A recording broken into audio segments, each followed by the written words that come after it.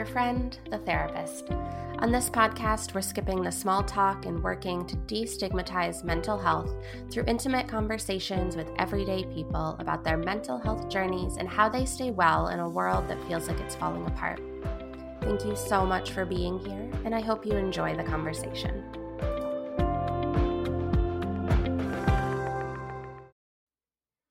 My guest today is Emilee Crowder. Emilee is a licensed professional counselor associate located in Dallas. Emilee is licensed in Texas and Utah, and she works with young adult females who have religious trauma, people-pleasing tendencies, or both. She is a recovering people pleaser herself and continues to heal from her own religious hurt from her Mormon upbringing.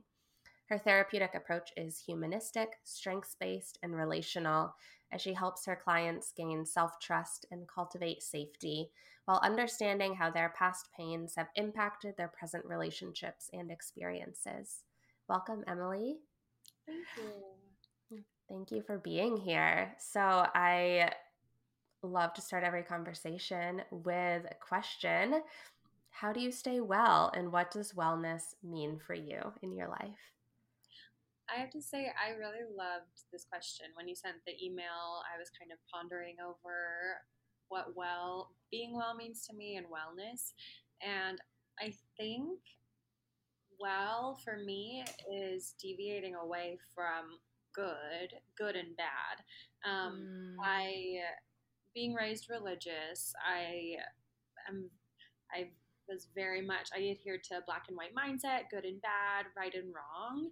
And I think so much for me of feeling well, growing into my wellness has been letting go of black and white, moving into the gray, and just kind of intuition. So I know that the less I focus on like either societal standards or perceptions of others of judgment, once I say, oh no, like this is how I feel about this, or this is how I want to intuitively move my body today, or this feeling is how I experience this feeling, and someone else might experience it differently. As I tap more and more into myself, then that's what wellness is and feels like to me. Yeah. And what I love about this question is that it's the same question every time, and everyone answers it in such different ways, in really thoughtful ways. And I really appreciate this distinction between what wellness is versus what is very binary, good and bad, right and wrong. We grew up into different religions. I grew up evangelical, you grew up Mormon, but it's such a like common theme among both of them, this super rigid thinking. I would love to talk more about that, how you move from the binary into this much more fluid and expansive idea of wellness. So I'll throw that question at you. I know this is not one I put in the original email, which is what I love about the organic nature of these conversations. But yeah, either how you yourself shifted from that binary thinking to this more like expansive thinking, or how you support your clients in doing that, whichever feels most resonant. Yeah, well, I think they probably tie strongly together. I think the first time I became so aware of my very binary thinking, black or white speak, even, I was still religious. I was kind of in a more nuanced area, and I had a therapist I'd been seeing for a while, and I actually took a pause seeing her to see another therapist specifically for body image issues, and I've had pretty disordered eating most of my life, or I did for a while, which I attribute to that black and white thinking, and also lack of autonomy, restriction, everything that comes with that high control religion, which that took me kind of years to process. But it wasn't until sitting down with her, she would kind of just start pointing out to me, because I had these views of I would binge and then restrict, and that in itself is a bit, control, lack of control, black and white. Yeah. And she would kind of start pointing that out to me of this all or nothing mentality. I'd even, something as simple as I was so scared to bring treats into the house because I would eat all of them. And so it Mm. was honestly at that point, it was kind of terrifying. But she said, give yourself permission. Give yourself permission to buy whatever you want at the grocery store, bring it into your house, and see what happens. And I still think of her to this day. Her name was Jessica, and we have all of those therapists that have just kind of stuck with us. But Yes. those words, give yourself permission, is kind of like just what started me on this journey of letting go. And I remember it was such an up and down as healing is, but specifically me trying to give myself permission in the realm of eating and the realm of loving my body the way it is. It was scary and hard, and I was pushing against what I thought I should be or how I thought I should eat, all these different things, those Mm. shoulds. But just little by little, I saw when I didn't have to confine or restrict, then I could find my sweet spot. Um, so it really was her starting by A, giving me permission, but even B, pointing out even my language. It feels like semantics at times, but that is how we define our experience. So she would point Yes. out when I said something was good or bad. And I think now Mm. with clients, I very much do the same thing in helping them because we sometimes don't even see it till someone Mm-hmm. points it out, the beauty of therapy and that sounding board.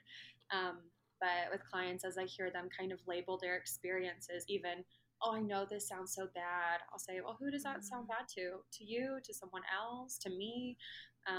And they'll kind of start realizing, oh, I say things sound bad a lot. And then I say, like, what is good to you? And do things have to be good? So we kind of start noticing their language a bit. And I mean, I even think it's kind of the beauty of every client. They all go through healing in such a different way. But when they hit that point, when they come back to me after a session, like the week after, and they say, after last session, I just all week long, I've been noticing how much I do think in black or white or whatever it is they're noticing. But specifically, that one is such an empowering time for clients. That awareness gives them power of what I want to do about this now. I want to move away from Mm. this rigidity into intuition and wellness, to use the beautiful word that you focus Mm. Yeah. Well, and I really appreciate bringing intuition on. into this. I'm I'm wondering if you could say a little bit about what that means for you.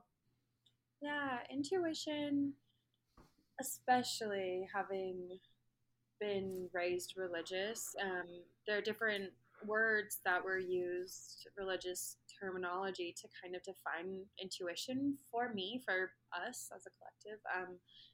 And I mean, some of those were in the Mormon religion, we'd say promptings, like promptings by the spirit, or um, sometimes like inspiration, perhaps.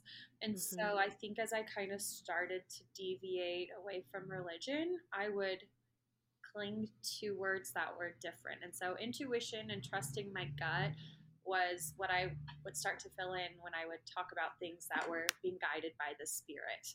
Um, and so very quickly, I noticed, because even in religion, and I feel for these people, they have a hard time knowing if they're receiving promptings from the spirit. And that, I mean, that can be so difficult, lead to religious scrupulosity, lots of different difficult Mm-hmm. things there. But essentially, they're so out of touch with whatever speaks to them, however it speaks to them. And for me, I think even in religion, I was always very in touch with inspiration. And at the time, I did think it was the Holy Ghost, the Spirit, whatever it was, answer to prayers. And I think that kind of gave me a leg up as soon as I was able to define it as intuition. I saw, oh, like that was my intuition all along. I could kind of tap into a sense of what felt right for me. Yeah. Maybe not right or wrong, but right for me. But yeah, intuition is like the most beautiful thing and the most complex thing because it Mm. really is our own voice. And I see with clients, it's terrifying. That's why we want the black and white, good, wrong, Yeah. right? Because we can stick to that, cling to that.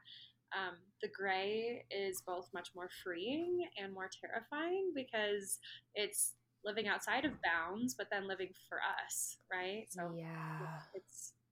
yeah, I'd love to hear your thoughts on intuition. I think that's such a beautiful word, and everybody has their own idea of it. What do Mm. you think of intuition? Yeah. Oh, I love you're turning this back around on me.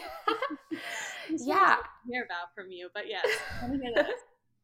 I think of it similarly, and Ironically, I whenever I talk to people who grew up in the Mormon religion, it's so interesting to me because Mormonism and evangelicalism, fundamentalism are not that different. And yet, I don't know about you, but in my upbringing, it was like anyone outside of evangelical, well, we didn't even use the word evangelical, but Mormons, Catholics, everyone else is like wrong and so different.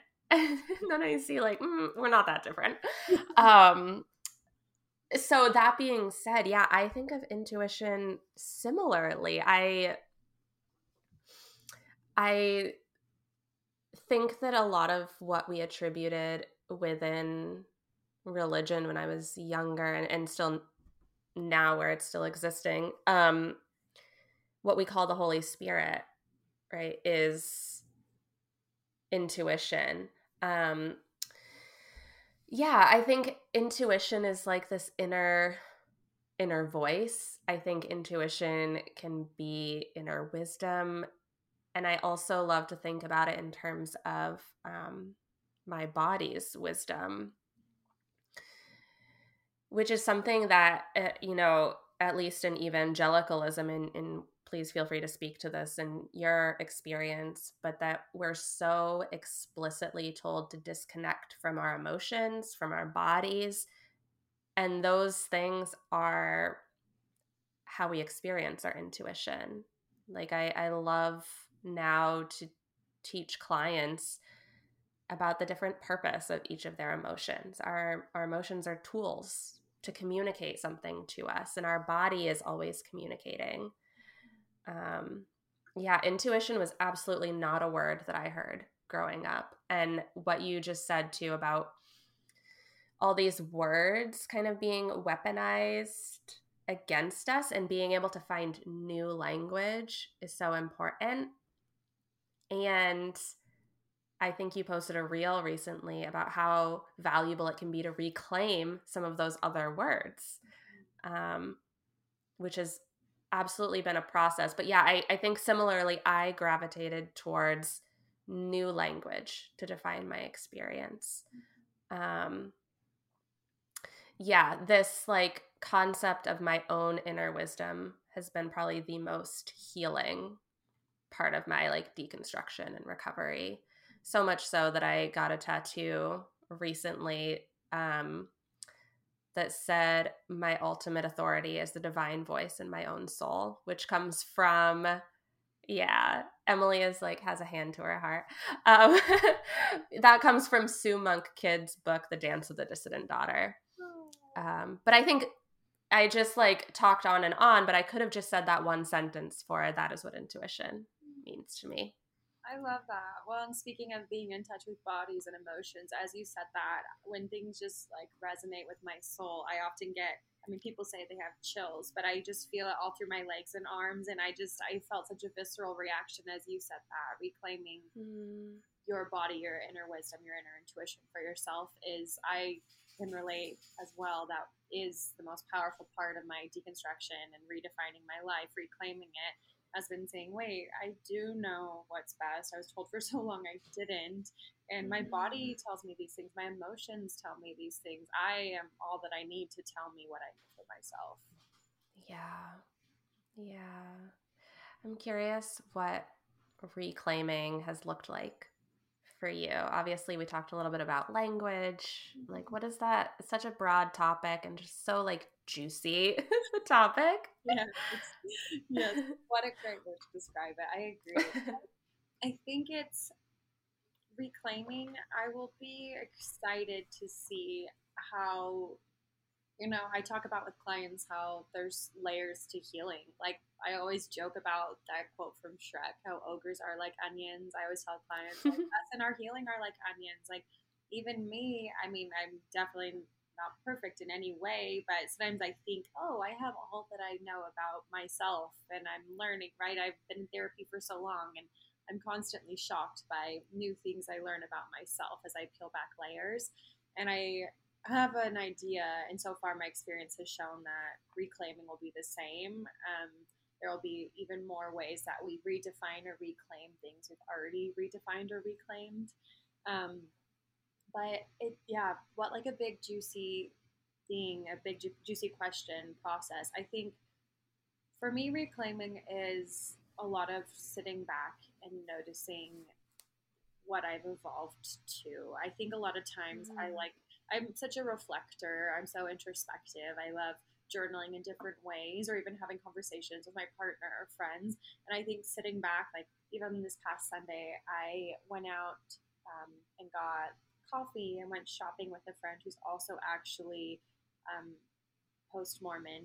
We didn't know each other super well as we were both in Mormonism, but us just sitting back and talking about how, like, look, it's such a common thing about reclaiming our Sundays that look at what our day is now, what we're doing, and we're connecting. And I think me just noticing it in those little moments, those little experiences of, oh, look, like my Sunday right now looks so different than it did years ago. And to Mhm. me, this feels a lot more right and true to who I am and what I need. I'm getting connection. I'm filling my day with people and things that allow me to like cultivate more safety and more connection to myself. Yeah. Yeah, I actually really appreciate I don't think you meant to do this, but like the resistance to being like, here's the 5 steps to reclaiming your identity, right? Because that is again this like black and white thinking, or very rigid thinking, and that there's so much expansiveness even within reclamation and reclaiming. Mm-hmm. Um Yeah, I we talk a lot, in the Instagram world about reclaiming Sundays or reclaiming whatever your church day was. And those like really concrete ways of reclaiming are really valuable. And like you said, there's room for just like this process will unfold organically as it Yeah. does. Yeah, I know another huge one is reclaiming our bodies, obviously, as we kind of already talked about, but even clothing I Mm, was putting on, I ordered a shirt and it's by Mormon standards and modest, or how I used to label it. yeah. And of course, as I started kind of shedding Mormonism and literally shedding the layers of clothing, the shirt that I tried on just earlier today, I would have felt so uncomfortable, even in the early stages of my deconstruction. And the fact that I could put it on and, not even think twice about what parts of my body were showing, or both Mm, for it being immodest, but also worrying about people's judgments about, if I have a little bit of extra skin or body there, whatever it might be. mhm. It was powerful even then, like looking in the mirror saying, oh, I love this shirt because I love how it looks on me. And I'm not thinking of all of these other things that I'm told others will think about or judgments that they'll make. Yeah, absolutely. Yeah, I think like reclaiming can be this like big abstract thing, but yes, it can be so concrete as what are the clothes I'm wearing? Like a big part of my tattoo collection is this reclaiming of my body that like yeah, I can choose whatever I want to do with Mm-hmm. my body, with my skin. And I'm allowed to regret that decision later. Yes. Not that I do. I don't. Yeah. But there's like again, kind of like harkening back to what you were saying about food and giving yourself permission to like, okay, so you eat all the treats. You're allowed to do that, right? Like, um, I often tell my clients who are like really stressing about like making the right or the wrong decision that there's no right or wrong decision. There's just the next choice, the next decision. I love that. I Yeah. had almost an exact similar thought train as you were talking about your body. I was thinking of giving ourselves permission, and also similarly with clients, as they're just kind of almost in agony sometimes about what they want to do, and I just sit and explore it with them. I say, whatever you do, Mm, if you learn that it wasn't for you, then you just learned a little bit more about yourself. And the most important thing is to mm, reach for compassion and understanding why you chose that and why you maybe don't want to choose something similarly in the future. It's literally just you creating your own game of life as you go through this. It's not mm, following a board that's already made for you, right? yes. And as we're talking about this, I've been thinking about these topics a lot recently, and maybe this is like a millennial Gen Z thing, but this like when you lose these very rigid boundaries that religion provides, this sense of like existential crisis, Mhm. I guess, like if there's no more meaning to find for me, all right, what do I do now? Um I'm not necessarily asking you to like solve that problem, but I'm curious if you've experienced that or something like that and like how you are kind of grappling with that within yourself. Yeah, I mean, definitely that whole sitting in the gray and letting go of a set idea of what this life is about, then it causes you to wonder, well, what do I think or what do I want to be about? Or am I Mm, okay with it not being about anything? Have you seen Everything Everywhere All at Once? yes. Yeah. It's a good I one. love that movie, and I think that kind of defines a lot for me what my views or experience in the kind of existential sort of questioning. It's highlighted so even so my partner is a bit a nihilistic, and I this is something I've deconstructed some or tried to reclaim. I'm such a meaning maker.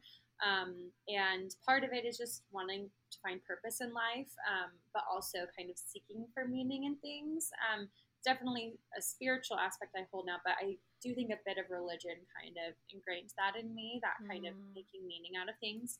Um, and it's who I am now, whether I got it from religion or not. But so I'm kind of always seeking for meaning. He doesn't really see much need for meaning. And so, in watching Everything Everywhere All at Once, the mom and the daughter, they're both this more nihilistic, like, what's the point of anything? And then the husband, I forget how he says it. He says it so well and tenderly. He's like, well, the thing is if there's no point, don't we at least want to like have joy and like be with each other mm, and just like find the good and find the love?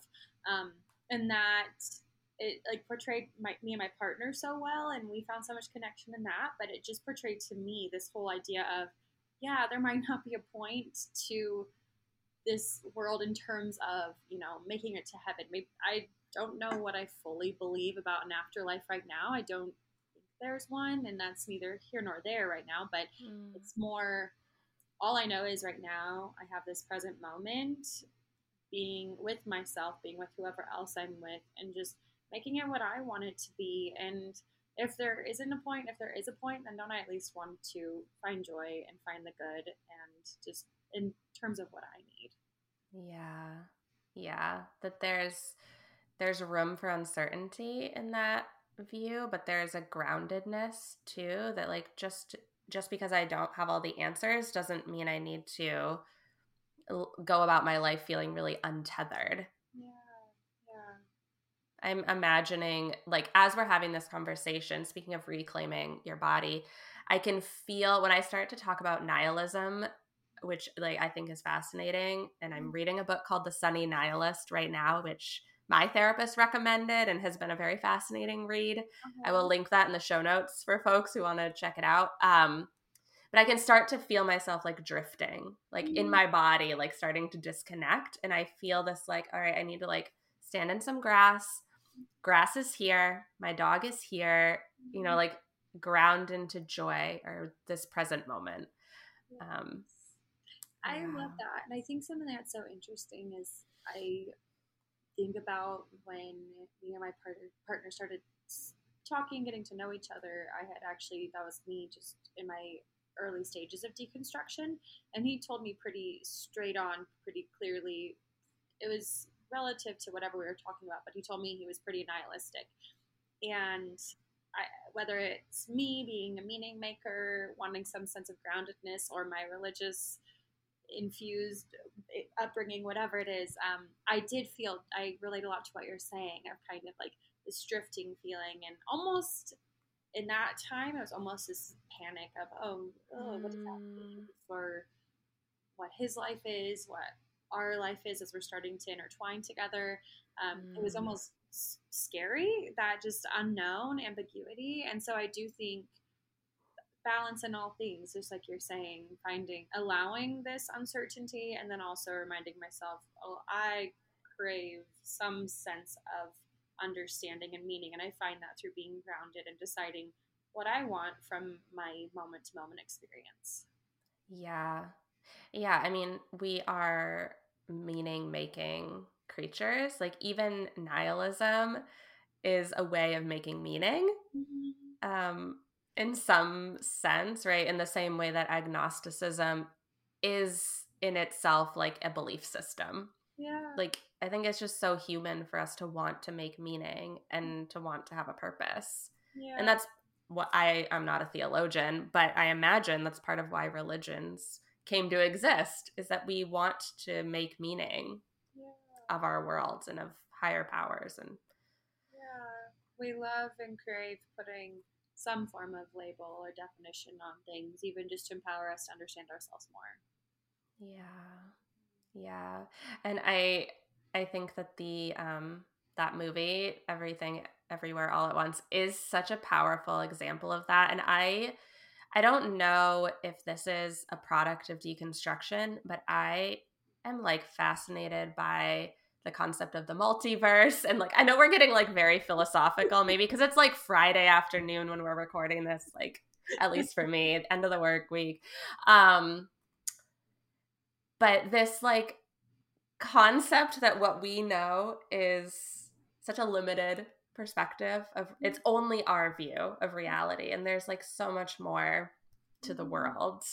Yeah. um you know, multiverse, whatever, people can have fun with it, Mm-hmm. like, you do what you want with it. um but it reminds me that like what you see is not necessarily all there is, which is, I Yes. don't know, helpful. I'm getting like very abstract now.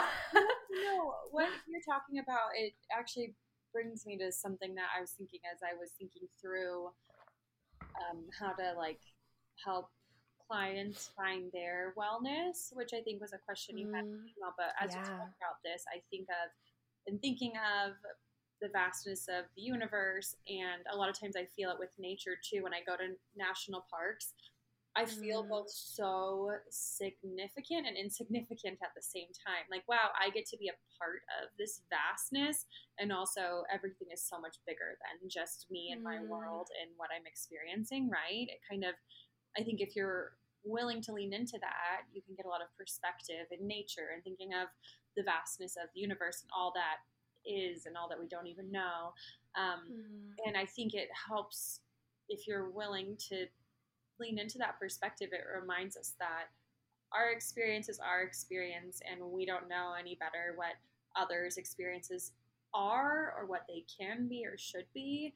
All we can do is listen. And I think of my clients, I'm very person centered, Rogerian, humanistic. Of I learn this more and more. I believe it, and I learn how to believe it more. But I truly believe each client is the they are the expert of their own life. They know what's yeah. best, and all I can do is learn from them.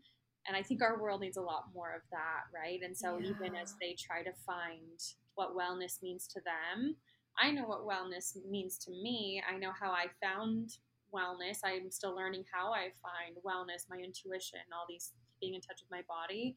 And their journey will look very, very different from mine. And I Mm, need to constantly remember that. And not just with clients, with friends, with my partner, with my family, just realizing their experience is theirs.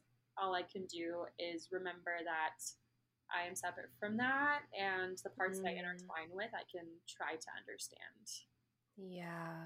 Yeah. I think that's so valuable. And I, what I hear in that approach, and I absolutely identify as that as my approach to therapy too. But for some reason, it's much easier for me to apply that to my clients than it is to everyone else in my life. Amen.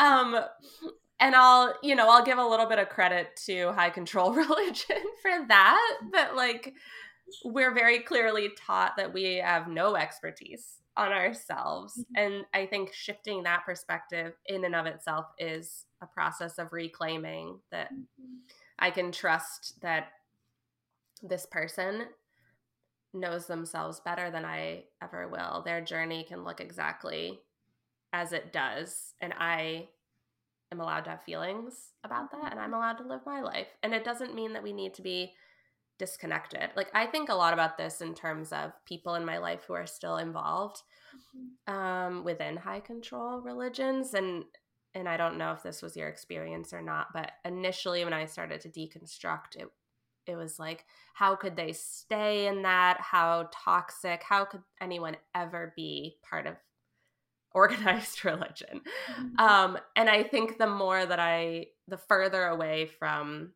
my own involvement I get, because I'm not involved in religion anymore, is like, just as much as deconstruction was the right choice for me and deconversion, they're allowed to have their experience too.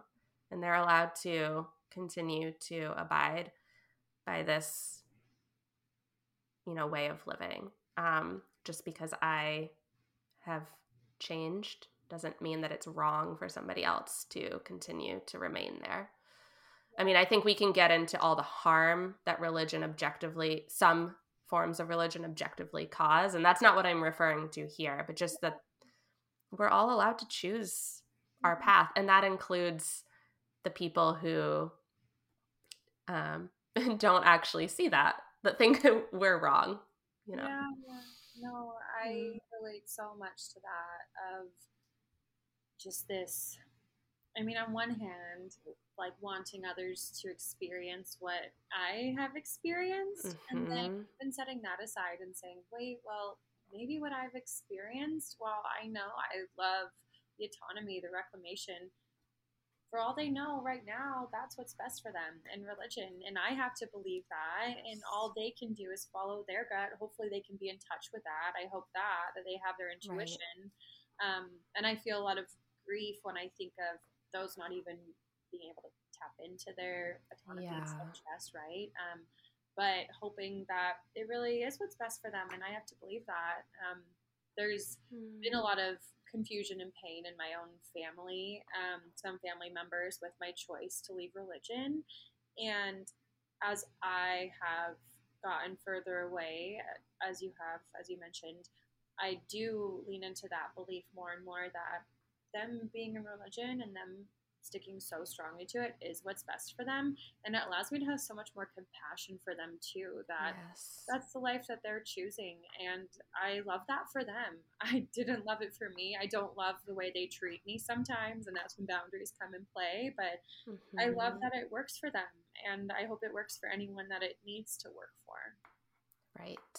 Yes. Yeah. Because it does serve a purpose, Mm-hmm. right? Like religions, high control religions, even cults, right? Like they exist for a reason, not that there's a lot there, and a lot of times choice and autonomy is taken away. But yeah, I practice, or I teach, facilitate trauma sensitive yoga.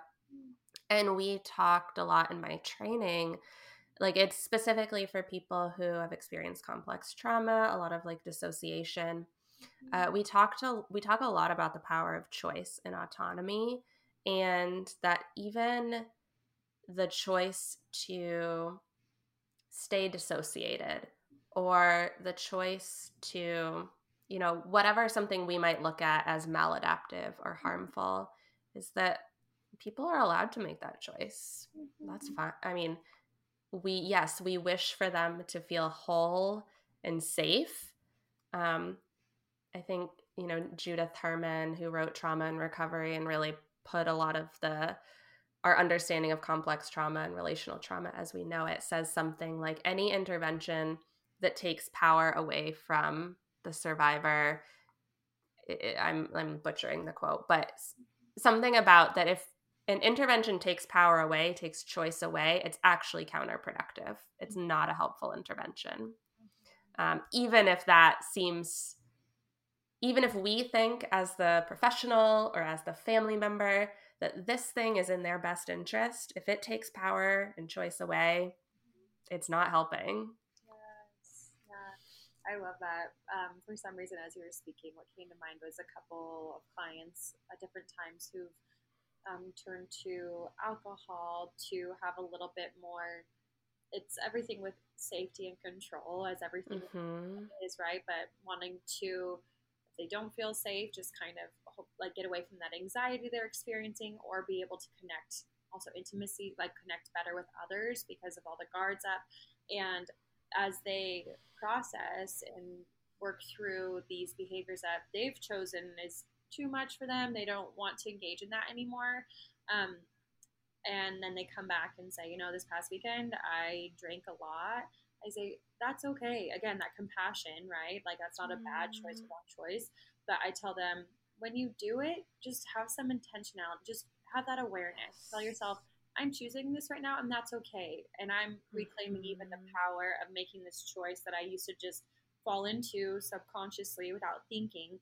I was like, it's okay. All we want for you in here is to gain more power over your life, and you can make whatever decisions or choices you want to make, but just start to reclaim that power through being more aware of your decisions when you can. Sometimes we can't too, and that's Mm-hmm. okay, right? But just that Yeah. awareness piece, I really resonate with what you're saying about reclaiming that choice through our awareness and that power. Yeah. Yeah. I think that's such a powerful approach. I've certainly had therapists who did not take that approach, and therapists who have, and it's made all the difference. Mm-hmm. Um, yeah, I often tell my clients around like substance things or other things that they think are bad. It's like, okay, well, let it be a choice. If you want to drink, if you want to smoke, there's nothing inherently wrong with that, but like, let's let it be something you're choosing and not something that you feel like you have no control over. Yeah. Um, and But this is a huge topic. yeah, Yeah. I agree. Yeah. Yeah, and I know we're going so deep. And I just want to name that this is like such a huge topic that you and I could never fully flush out in such a short amount of time or ever. Um, I just want to name that. And I want to maybe shift us to a little bit of a lighter topic as we're sort of wrapping things up and just hear about like what are you doing, watching, reading, listening to? Like, what are the lighter things in your life that are maybe contributing to joy or wellness or reclamation, wherever you want to go with that? Yeah. I on a kind of just very I guess circumstantial note almost. The weather here in Texas is finally getting a little bit nicer. It's not in the triple digits. It's even Oof, going to 80 degrees lately my sometimes, which is goodness. shocking. Um, and I find so much joy and connection to myself anytime I'm outside. And so just I feel such a difference. I still find ways to move my body, yoga, dance, different things at different times, but Mm, getting to be outdoors, walking more, running more, riding my bike, I feel so much more like myself. And it's just honestly wild. So even though I know that it's wild once cooler weather comes around, seeing that difference. Just mm, going for walks in the morning with my dog as I don't sweat so much and I want to stay out longer. Yeah, that's been definitely a source of joy and just kind of coming back to myself in a way that I love the summer months. It's my favorite time of year, but also I need the cooler weather to want to be outdoors more. yes. It's so funny. I'm in Massachusetts, and so Mhm. I'm like, cooler weather. Yeah, it was like a nice 55 degrees this morning. I'm like 80 degrees. That is like a hot day. I know, and sad that that's cool to me now. 55 sounds so nice. Yeah, cozy up with a blanket. Yeah. Yeah, but it's all perspective, right? That this is like allows you to get outside, feel a little bit more comfortable. Yes, I love that. Yeah. So Hmm. I've been enjoying that lately for sure. Yeah, awesome. I'm sure your dog is too. I know. You probably hear him walking around in the background here because he's moving around. Mine is too. She's always here. She's in the people can't see, but I have a portrait of her behind me. I don't hide my obsession. Um, Anyway, I'm curious if you have any last thoughts, any words for people who might be interested in working with you, what you want them to know either about where they can find you or what people should know about what working with you is like. Yeah. I mean, I think a lot of what we've touched on today with intuition and kind of autonomy, reclaiming our lives, is so much of what I focus on. just self-trust, especially too. That goes Mm. along with the intuition, reclaiming all of that. I my clients, when they come to me, I tell them in our initial phone call, um, I will be giving you the power, the control, the choice, the direction. Of course, I'll provide a lot of obviously support, and I'll be that professional in the room, mental health wise, but you're the professional in the room on your life. And that is terrifying to some clients, especially at first, right? When we don't know how to Mhm. take up space in a room, in a relationship, in our lives. That's very much my focus and approach. And something you said about um, not showing up as well in those ways outside of the therapy room, I really that resonate that's resonated with me. So I think it's giving me a little bit of wanting to try to show up better and giving others the power Mm. over their own life in my relationships, because I think sometimes, I mean, we're human. We fall into our human Mhm. ways, and it's easier when we're not taking up as much space in the therapy room to give the others the direction. But yeah, I Yeah. kind of want to lean into that more in my everyday Mm. life. Yeah. We're there together. If people want to learn more about you or potentially work with you, if they're in Texas or Utah, how can they reach you? How can they learn more? Yeah, I have my Instagram account. I actually have two. One is just therapy with Emilee. That's therapy dot with dot Emilee, spelled kind of differently, but that one is where I kind of talk about people pleasing, just general kind of anxiety, trauma, relational stuff. And then I have religious trauma with Emilee, also spelled the same way. And that's where I kind of, I want to keep those separate for the people who don't want the everything religious. Mm. But but yeah, those are the two main places you can kind of find me. And then on there, I have my website. You can learn more about me on there too and reach out from there. So Perfect. I will link both of those. And I don't think I even knew you had two Instagrams. So I will be following both yeah, um, and link both in the show notes for people to have easy access. And Emilee is Emilee, just so people know.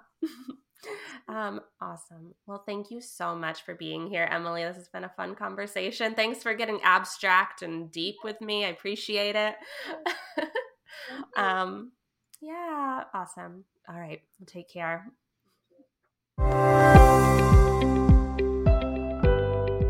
This has been another conversation with your friend, the therapist. To follow the podcast, you can find us on Instagram at Your Friend the Therapist Pod, and you can follow my work as a trauma therapist and yoga teacher on Instagram at Carrie Fillion Psychotherapy or my website, carriefillion.com. Take care and stay well.